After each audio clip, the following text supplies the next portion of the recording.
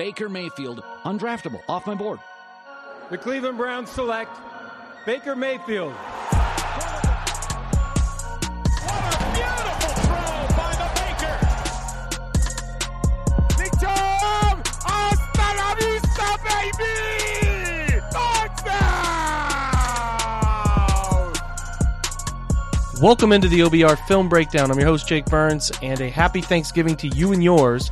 Thanks for checking out this show on the Blue Wire Podcast Network, talking about your Cleveland Browns and their opponent, the Baltimore Ravens, which we'll get to in just a second. Usually what we do here, continuing to do so, checking out the injury report as we head into this game early in the week.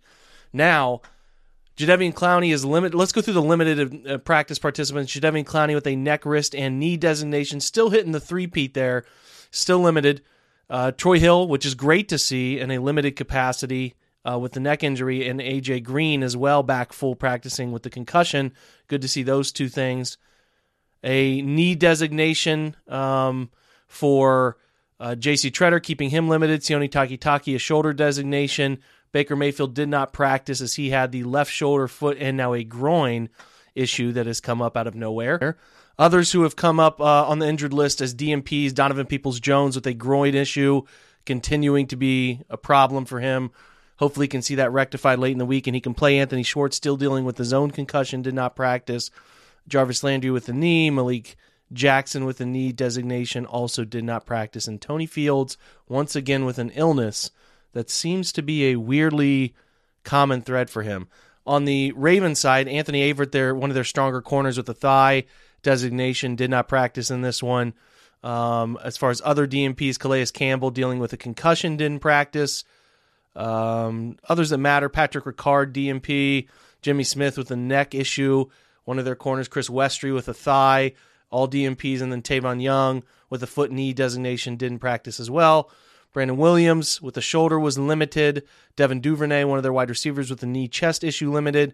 And then Malcolm Brown, or Hollywood Brown, with a thigh designation, he was limited in this one as well. And then Josh Bynes it was a linebacker for them, an inside backer was limited. So 2 beat-up teams, as we know. We'll keep an eye on that. Obviously for the Ravens, Averett, Calais Campbell, Westry, and Jimmy Smith as DNPs, Tavon Young, those are guys worth monitoring because they're important parts of that defense.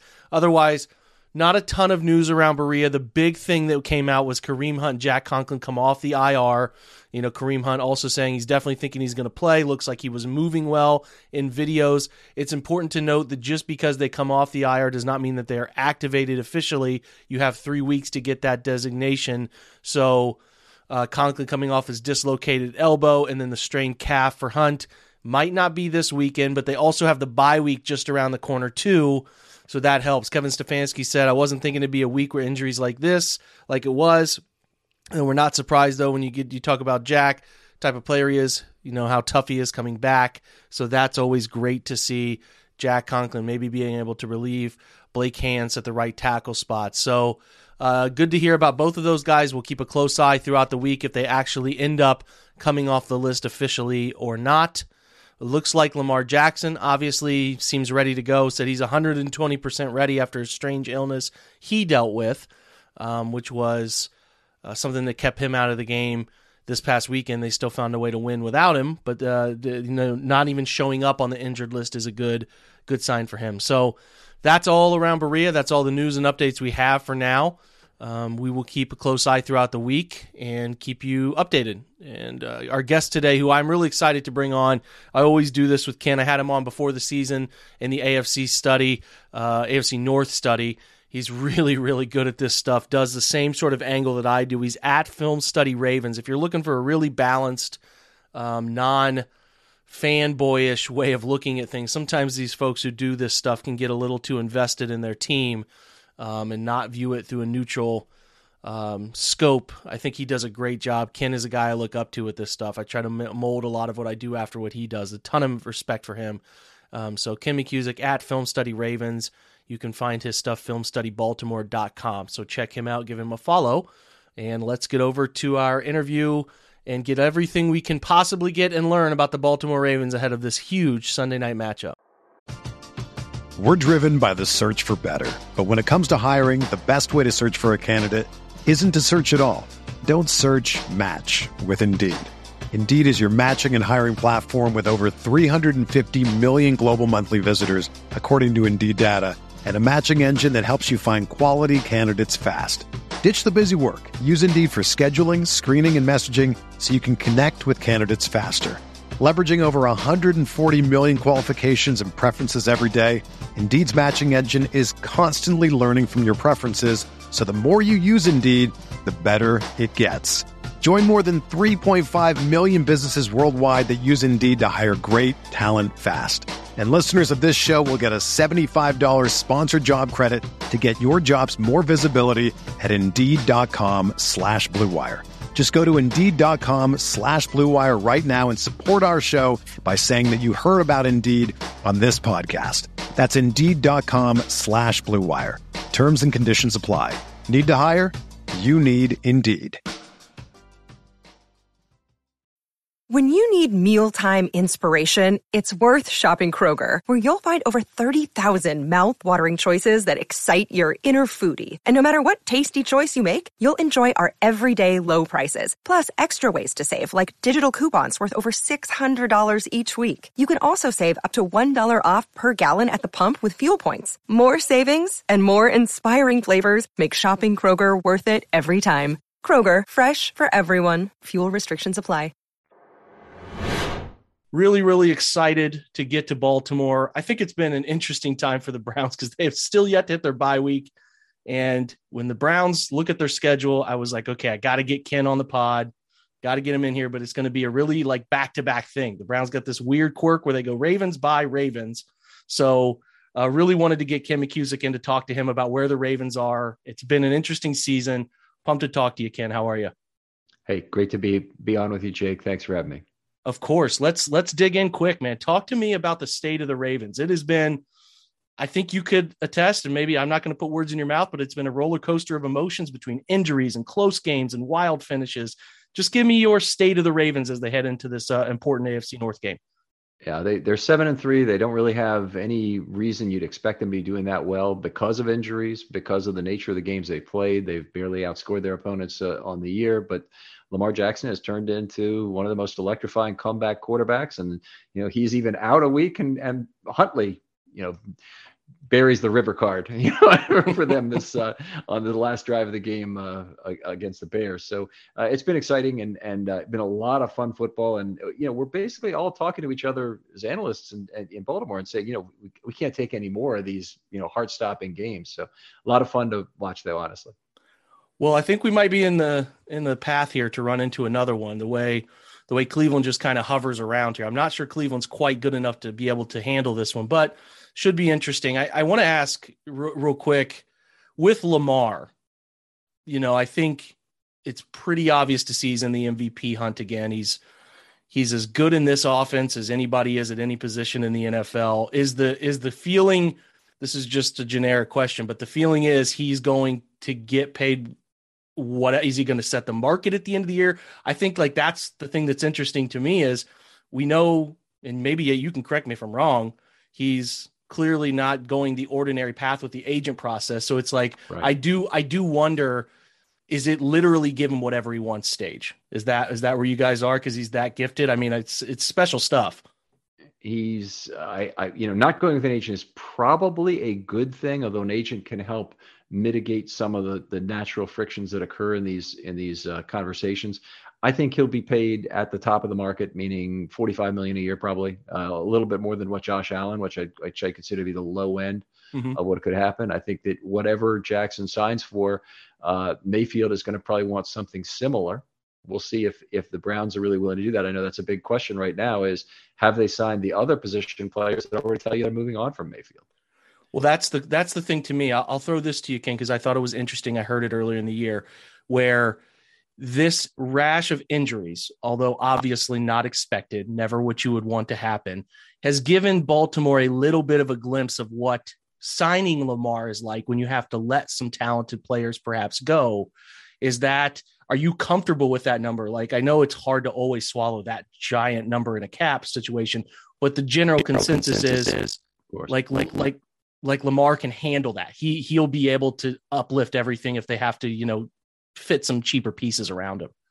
Yeah, they'll enter a period for as long as Lamar is still under contract, then under these new terms, where they have to basically turn over the personnel. The Ravens have been amazingly good at that over the years. They let guys walk, even good players, and they've consistently had that happen. And I always tell people that's the better position to be in.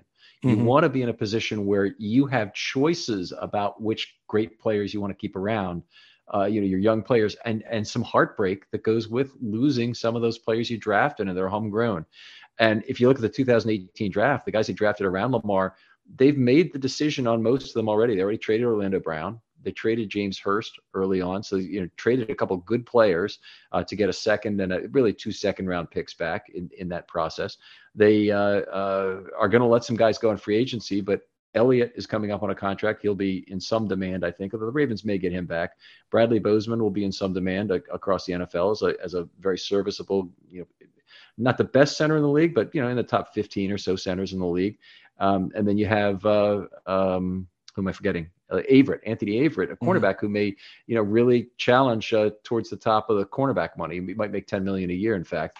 So I think that the Ravens are going to deal with this, and they're going to allow some good players again to walk, and it's their natural way of doing it, to accumulate comp picks, to make more good picks in the future. And I hope they're able to continue. At some point, they're going to start making some bad picks, and it's not going to work out anymore. I don't know when. We've been asking when that's going to happen. They don't seem to want to do that. So, like you said, it's a lot of faith in those guys to get it right. And they've done so well. Back to Lamar real quick before we kind of go. Well, we'll do this. We're going position by position. How's his year looked? I know he's had these comeback games and that's been great, but has the passing game progressed the way you guys would like to see? General accuracy. What does it all look like in the performances? Yeah, I think he's looked good. He's thrown a few too many interceptable balls, but the big thing about Lamar is that he's not lifting up the offense around him as much as he has in past years. And the issue with that is Lamar was a player in 19 who was making literally everybody on the offense better, but also you could even claim some people on the defense better because he was really controlling snap count and doing those things right.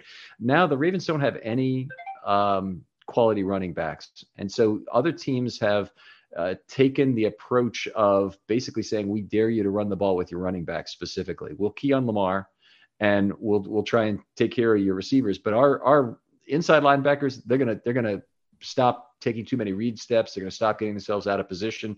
They're gonna play very gap-centric football, and they're gonna do the things necessary to maybe give you a couple of yards. But the Ravens running backs have been very bad at meeting their rush yard expectations on a per play basis. They're both like about half a yard for Freeman, I believe, and over a yard for Latavius Murray last I checked, in terms of not being where they need to be.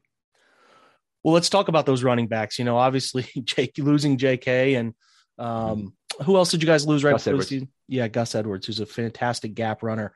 Devontae Freeman, Latavius Murray, you've tried some different things. They're okay, serviceable. How would you label the play this year from those fellas? Old.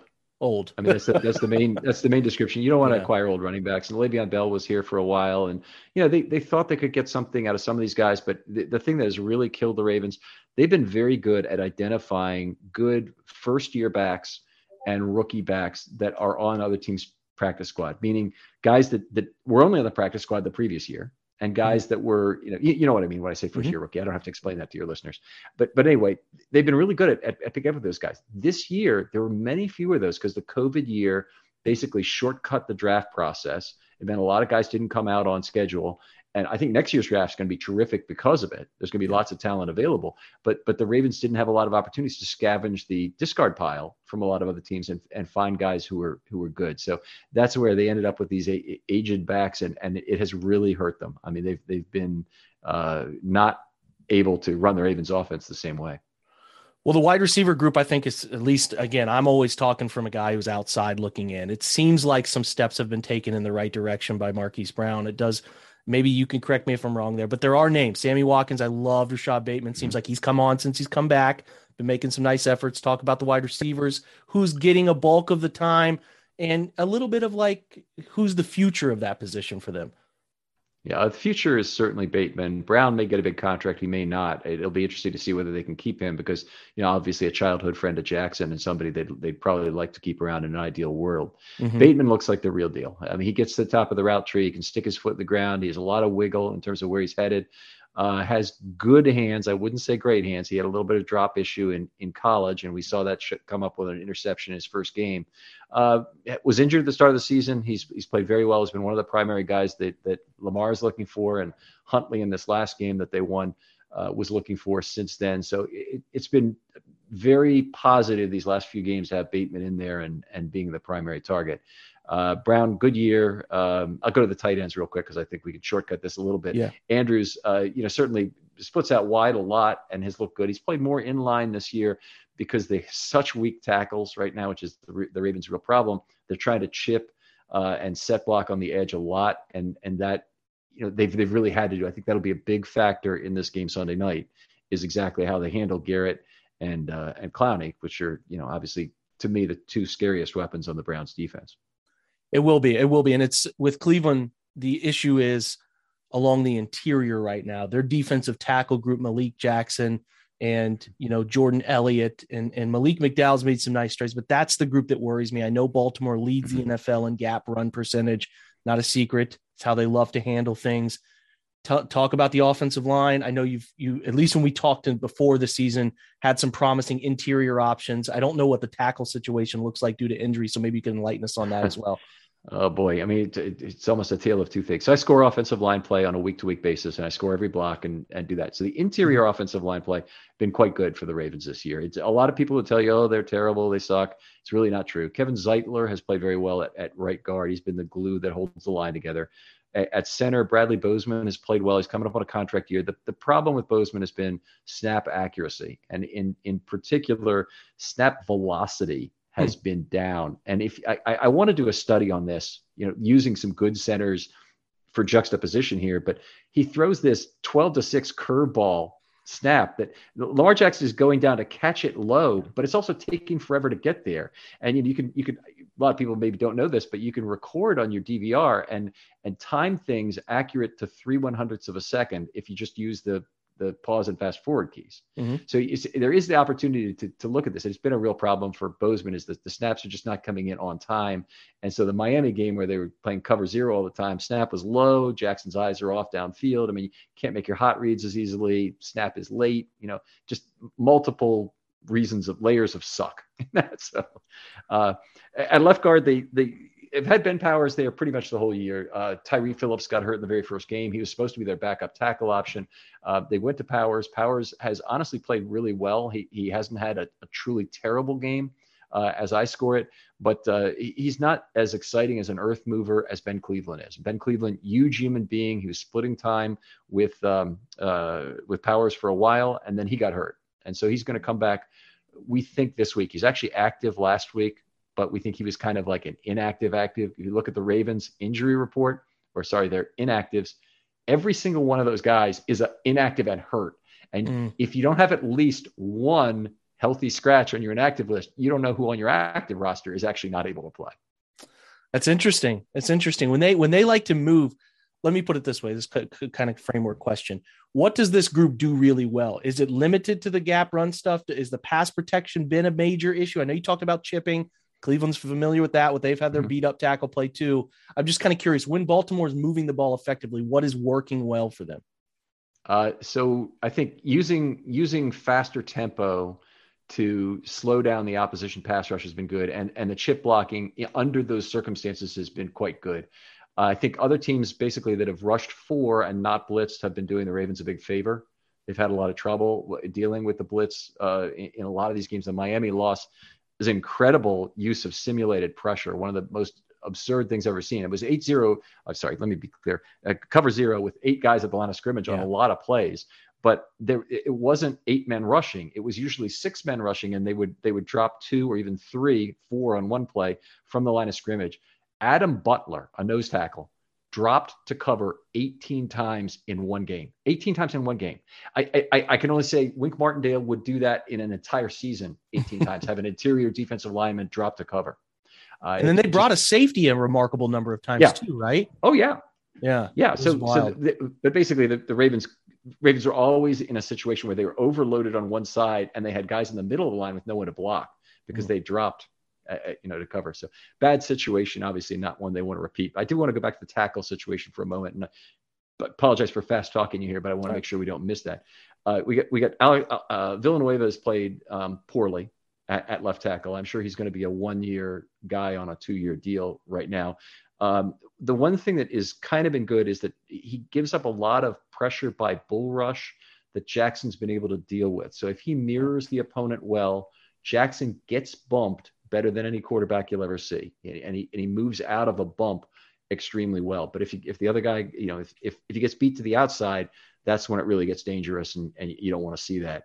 And when we look back to week 1, the one game where they were getting pressure from both sides consistently with Crosby and Ngakoue, the Raiders really gave Jackson fits in that game in terms of being able to deal with that pressure. But generally, if it's coming from only the blind side, Jackson does very well with being bull rush pressure from that left tackle. It'll be interesting with Cleveland because so many times in the history of this 2018 on Lamar arrival has been his ability to continually break quarterback contain. And Cleveland has had no answer for it because Miles can do some of those things where he does bull rush, or Miles is pretty strong at either turning the corner quickly or he's going to bull rush someone in your lap, which gets predictable, which is not the end of the world for quarterbacks. Yeah, it sucks to have pressure on you at any point. Nobody wants that. But if you welcome the idea of, I know, and this is what the Chiefs did, that Patrick Mahomes did to manipulate it. They knew how Cleveland was going to rush them, used it to their advantage. I do think a lot of that issue has been with Cleveland is not having a plan for containing Lamar. And it has been a problem over the years. I don't know if they'll have a plan to fix it. I will tell you that the Browns' defensive structure, as you maybe know from the outside looking in, is the antithesis of what Miami, New England, those types like to do. They do not prefer to run man. They do not prefer to blitz. They prefer to play it safe. And it is a huge cause of concern for me because that approach is one that has now been proven to give Baltimore a fit. I expect them to obviously have a better plan for it. You can't have that game on national television and not know, hey, guys, teams are going to be doing a little bit of this the rest of the way, if not a lot of it. So they'll have a plan. I just, the mystery for me will be if Joe Woods, the Browns defensive coordinator, thinks he can show up and do the exact same things they always do and get away with it, because I have a bad feeling about it, because I do think you can, the teams like New England who put 45 on them, the teams like the Chargers who put 42 on them, definitely knew the tendencies of how these guys are being coached, what their rules are based on formation, alignment, etc., and have taken advantage of manipulation. So how they play Baltimore is going to be fascinating to me. I know we'll talk on your pod about this too, but like that is the most interesting thing to me is Joe Woods willing to bend on everything he believes in, because if you don't, and you give Lamar predictability, he's going to eat you alive. So we'll switch, talk defense. I think, losing Marcus Peters is obviously a problem. What they love to do, correct me if I'm wrong, is just a lot of seeing Baltimore over the years. We're going to simulate pressure. We're going to get in your face. We're going to walk guys down the line of scrimmage. We're going to play a ton of man. Still a top 10 blitz team, maybe not as blitz heavy as they have been, but still going to play a high number of man snaps. SIS gives them the third highest usage percentage of man coverage snaps. Are they still doing that? I've noticed some metrics about some big games that have been allowed in the passing game. Just general defensive thoughts this far into the season. Another day is here and you're ready for it. What to wear? Check. Breakfast, lunch, and dinner? Check. Planning for what's next and how to save for it? That's where Bank of America can help. For your financial to-dos, Bank of America has experts ready to help get you closer to your goals. Get started at one of our local financial centers or 24/7 in our mobile banking app. Find a location near you at bankofamerica.com/talktous. What would you like the power to do? Mobile banking requires downloading the app and is only available for select devices. Message and data rates may apply. Bank of America NA, member FDIC. This is the story of the one. As a maintenance engineer, he hears things differently. To the untrained ear, everything on his shop floor might sound fine, but he can hear gears grinding or a belt slipping. So he steps in to fix the problem at hand before it gets out of hand. And he knows Grainger's got the right product he needs to get the job done, which is music to his ears. Call, click Grainger.com, or just stop by. Grainger, for the ones who get it done. Yeah, they've had some breakdowns on the back end and they're basically coming from one of three guys. who are doing them. Stevens, the new free safety, who is in for Elliott now, and Elliott's done for the year. Stevens is a guy they drafted in the third round. I think he was a little bit of a reach, frankly, at that point. The Ravens, I think, could have had him in round 5, but maybe they figured out he could be had. He might have been had. He's a guy I think they want to be their free safety of the future. What he is right now is more of a strong safety, a slot coverage of a tight end guy. I mean, that's the role I really trust him on. I don't like him to play the back end, play his instincts and whatnot. I think he makes too many mistakes. They walked him up into the front of cover 3 some, which that's fine. He can do a short area zone. That's not a problem. Don't know if you know where he came from, but at SMU, he played 3 different positions there. And he would play them all during the same game, oftentimes on the same drive or the same series of downs. He would be switching among positions. It's the most odd thing. You try to scout the guy, and you have to look for his shoes because it's the only thing. The jerseys are unreadable, and you have to actually look for these bright red shoes. So it's I think he's got the potential to be good. But Geno Stone right now, who is a darling of PFF last year out of Iowa, has better back end instincts, and I would like to see them move to more usage of him, maybe early, on early downs where they want a back end guy. He's an ideal split safety for a cover 2 look on the back end that he gives you a guy who brackets well, and not only brackets well in the sense that he'll be right there jamming the receiver. That's what Elliott did. He's really more of a wait for the overthrow safety, which I really like. That's the Ed Reed type where you're looking for the interception play after play after play, and you're really trying to optimize your position. And Stone's got much more of that than the other Ravens safeties. So Clark's, I think, has been pretty good, but Stone is the guy that I think they ought to put some faith in. Well, let's continue to talk about the rest of that back half. I mean, you talked about Anthony Averett, and seems like he's having some strong play this year. I mean, Marlon Humphrey, I respect, is one of the best cornerbacks in the NFL, and you can enlighten us on how his year is going. And then Tavon Young, I think, is the nickel. So, yeah, how's that group playing collectively? I played pretty well. I like the way Tavon has played. He's been around the football a lot. He's been healthy this year, which is a very important. Had a little foot injury. That always worries you when it's not an ankle, it's a foot. He's out of the game. You don't know. You know what you're thinking, what name you're thinking at that point. Averett has had one bad game. He had a really bad game against the Colts where they moved him inside on the field, meaning rather than having their left outside, he always plays right cornerback. So rather than have their ex receiver out all the way on the outside the numbers, they really moved him more toward onto the numbers or even a little bit inside sometimes. And that gave him a lot of trouble figuring out wiggle at the top of the route. And so he was biting on a lot of fakes and he made some mistakes. Very good boundary corner, good speed, can stay with receiver. I mean, I like him and I think he's going to earn a lot of money, but that was the one trouble he had. So if there's a Browns receiver who could do that, a Jarvis Landry or another player who's a really good route runner, that might be a weakness there to take advantage. On the other side, Humphrey's been good most games, but he had a trip to the bathroom against the Bengals and Jamar Chase. So he had a really bad game there. And Chris Westry just got destroyed in this last game, but he played very well until then. He is one of the most physically gifted defensive backs in the entire league. He's 6'4", very long, gets to the hands very well after the catch, like Humphrey, really to dislodge the football. But also he has the speed and the makeup speed even to make up for some small mistakes, but he's been making some big mistakes at the top of the route, and that really showed up on the Bears go-ahead TD this last week. So, I think he's a big part of the Ravens' future, whereas I think he's the reason they probably let Averett walk at the end of this year is that they think Westry can take one of those outside corner roles. It's interesting. That's Westry. I'm not sure is a name that many people outside of covering Baltimore would have a great idea of. I've known about his athletic background and profile, so I'm not surprised to hear you say any of those things. So, good name to know. Let's talk off-ball linebackers. I think it's touching first on how Patrick Queen's year 2 is going, and then it's probably, I know the Malik Harrison situation was rough, so sort of how they're supplementing it will, or I'm not sure. Maybe was more of the mic. Just kind of enlighten us on the off-ball guys. Yeah, sure. So I don't know how much history you want to go into, but I'll go real quickly.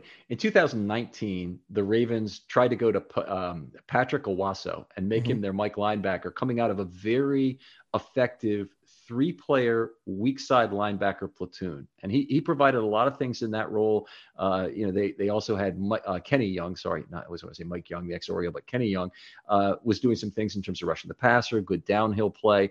And they also had then Anthony Levine was a terrific dime back in 2018. In fact, in the game against Cleveland, particularly the 12-9 loss in overtime, he played very well in that game. Week before, he won the game against Pittsburgh with 3 fourth-quarter drive-ending plays. A lot of detail, but they tried to basically move Owasso to be the regular Mike linebacker. It failed miserably. By week 4, and particularly after the Cleveland game with the 88-yard run by Chubb, they'd figured it out, and they said, okay, we can't have this anymore. We're moving him back to the will, and we're signing Josh Bynes, and we're signing LJ Fort, and then gave them very large roles. But Bynes was really the 2-down Mike linebacker that took over. Flash forward 2 years. The 2019 defense, amazing on-field regeneration of that defense during the season, from really bad at 2-2 to great the rest of the year. In fact, probably the NFL's best defense from week 5 on.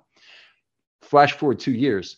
They went out and they got Josh Bynes again to save their bacon, because the Queen was playing so poorly at the Mike linebacker role, really looked lost. Coverage, not knowing where to get to in terms of the gap, just problem after problem, terrible tackler. So anyway, they moved him to will. His play speed has really increased. Bynes, his comparative play speed, and I always say this, Bynes ran a 4.81 a decade ago.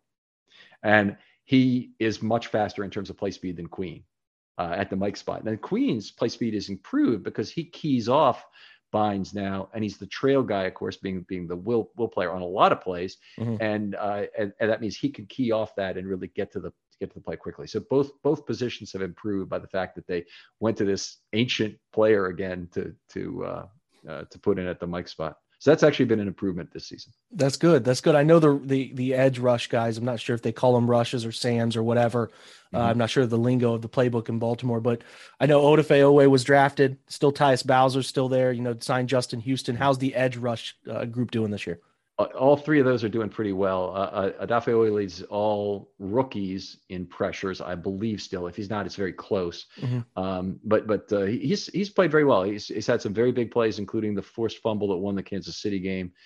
So he's done some things. He's a nightmare for anybody on the at tackle who's got shorter arms, and he's been a guy who's been a magnet for crossing the face, which he can do effectively with length. Crossing the face of a guard and drawing multiple blocks. In fact, there's a really big one earlier this year where he basically set up a sack by crossing and drawing 3 Lions onto him at one time. So he's cartoonishly quick on some of the run defense plays. So he's done some positive things from that perspective. They don't start him. They mostly have been going with Houston on early downs. He's probably their best pure pass rusher. He's developed the most individual pressure events. Bowser's been very effective at sacking the quarterback the last few weeks. He had effectively 4 sacks in this last game, 2 actual sacks, another one that was negated by a defensive holding, and a 4th play where he took down Fields for a gain of 6 on 3rd and 11, forced a scramble from the pocket, chased him down, took him down, and knocked him out of the ball game. So in my money, that's it. For my money, that's a sack as well. So sack plus 6 on that play. That's right. That's right. And then the interior too. It's Calais Campbell still there. We talked about this now. You and I have been talking on various pods for a couple of years. Matabuke, we're a huge fan of his work. How's the interior group doing? His best defensive player at any position right now. He's extraordinary, and the Ravens are so fortunate that he's still playing at a high level. Don't even want to think about the possibility of something happening to him, because Wolf, very good player last year, and unfortunately they've lost him. They haven't got any snaps out of him this year. If they did, maybe it was in week 1. I've kind of forgotten at this point whether he actually played, but they've announced he's not coming back the rest of the year. He's on IR. The other, Brandon Williams, has had a shoulder injury. Now, the Ravens have a long history of never playing the run well when Brandon Williams is out. So you stack up the games that he hasn't played, and you get a very bad rushing result against the Baltimore Ravens. So he's been out, and Justin Ellis has been taking his place, and he's actually played pretty well, which is fortunate indeed. But it'll be a real challenge for him against this Browns interior offensive line and all the quality they bring, for him to hold the point of attack the way he has the last couple of weeks. That's an interesting note, because with the way Baker's playing, the Browns have to run the football. I don't know if Kareem Hunt will be back. There seems to be some strong signs that he can make his way back this week and actually play in this game, but he is coming back from a calf issue. So you never quite know how ready a guy is or how effective he will be if he actually does get out there on the field, because those are so touchy. Before we close, I have to ask you this question, more on the funny, humorous side than anything else. You know, I just need to know what it's like to know when your kicker gets on the field. He's probably, I mean, like, what is that like? Is it the most peaceful feeling you could possibly have? I just want to know. We haven't had it since Phil Dawson, and even Phil Dawson wasn't even in the realm of what Justin Tucker is. And the kick, I mean, like the Detroit kick, is it like, did you expect that to go through, or was it correlation? I just need to know. Give me your Justin Tucker 2-minute rant before we close. I need to know. Okay, so he's been terrific. He's obviously he's critical to any sort of thing. He changes the dynamic of how you have to play defense and your offensive choices when you have the football late in the game and it's within 3 points. So you're always considering that. But he's not Superman in the sense that I really expected him to make that 66-yard kick. It was a perfect confluence of circumstances. Basically everything you can have positive on a kick, except for playing in Denver, was present on that kick. Denver is the biggest thing. It's the ultimate factor in a lot of ways, but they, it was an indoor kick. It was perfect 72-degree conditions. The Lions were completely backed off in terms of not really trying to block it. So all those things were positive. So anyway, the kick went off and the bounce was unbelievable, but it's one of these iconic things that the NFL has with high def, has this great view through the uprights where not only can you see the kick and what's happening to it, you can't get depth perception on that, but what you can get is individual jerseys are very identifiable and the absolutely beautiful, reactions to that kick. So anyway, that's 2 minutes. He's from the outside looking in. It's just it's like having a feature in a car that nobody else has, like with the first cars with heated seats or something. He's just such a luxury, and it's really ludicrous mode. We are super jealous as we watch from afar, because that guy's so fun. I will say too, your point about the depth of kicks and when they hit the cross, it's gotten even the announcers lately. This year I've seen this more than ever. I've seen announcers think a kick has gone through when it's landed 3 yards short. It's just the funniest thing to watch people struggle with that. It's even dating back. I think there was the Cleveland-Baltimore game where Phil Dawson hit the stanchion there in between. Yeah, you had to bring this up again. Yeah, it was the support in the back behind the crossbar. Yeah. That's wild. This is great, Ken. I know that the listeners of this pod truly appreciate your insight, which is unparalleled in your market and gets people prepared. And we're excited. It's been a weird season for Cleveland, and I'll talk on your pod tomorrow, but pretty excited about this game because it's got huge implications for both sides. These two games, it's going to be weird because I know you guys do you visit Pittsburgh, or does Pittsburgh come to Baltimore in between these two Browns games? Now I have to look that up here. That's okay. The answer is yes. Yes, it's one of those. One two. of the two. Yes. One of the two. So no, they're at home against they are at the Steelers. Yes. They go at. Interesting stuff. Well, Ken, thanks again so much. And like I said, we might be talking to you in a couple of weeks. We'll see what shakes out, but I know everybody appreciates your time tonight. All right. Thanks, Jake. Thanks for joining us today. I hope you guys have a fantastic Thanksgiving with you and your family. It's my favorite holiday. Love the food, love the get together with family, the focus on that, turkey, stuffing, Thanksgiving, everything, man, mashed potatoes, macaroni and cheese, even the green bean casserole, believe it or not. I'm all about all of it. Don't skip any of it. Enjoy your time with your family in all seriousness. I'm very thankful for you guys as listeners, thankfully for your support and for everything you do for this podcast and the OBR. Appreciate you guys very, very, very much. Again, enjoy your Thanksgiving with your family. We don't get enough time like this. So stay safe, hug the ones you love, send thanks, send anything you can to those who don't get the opportunity to see their family, and just enjoy each other. Thanks again so much, guys.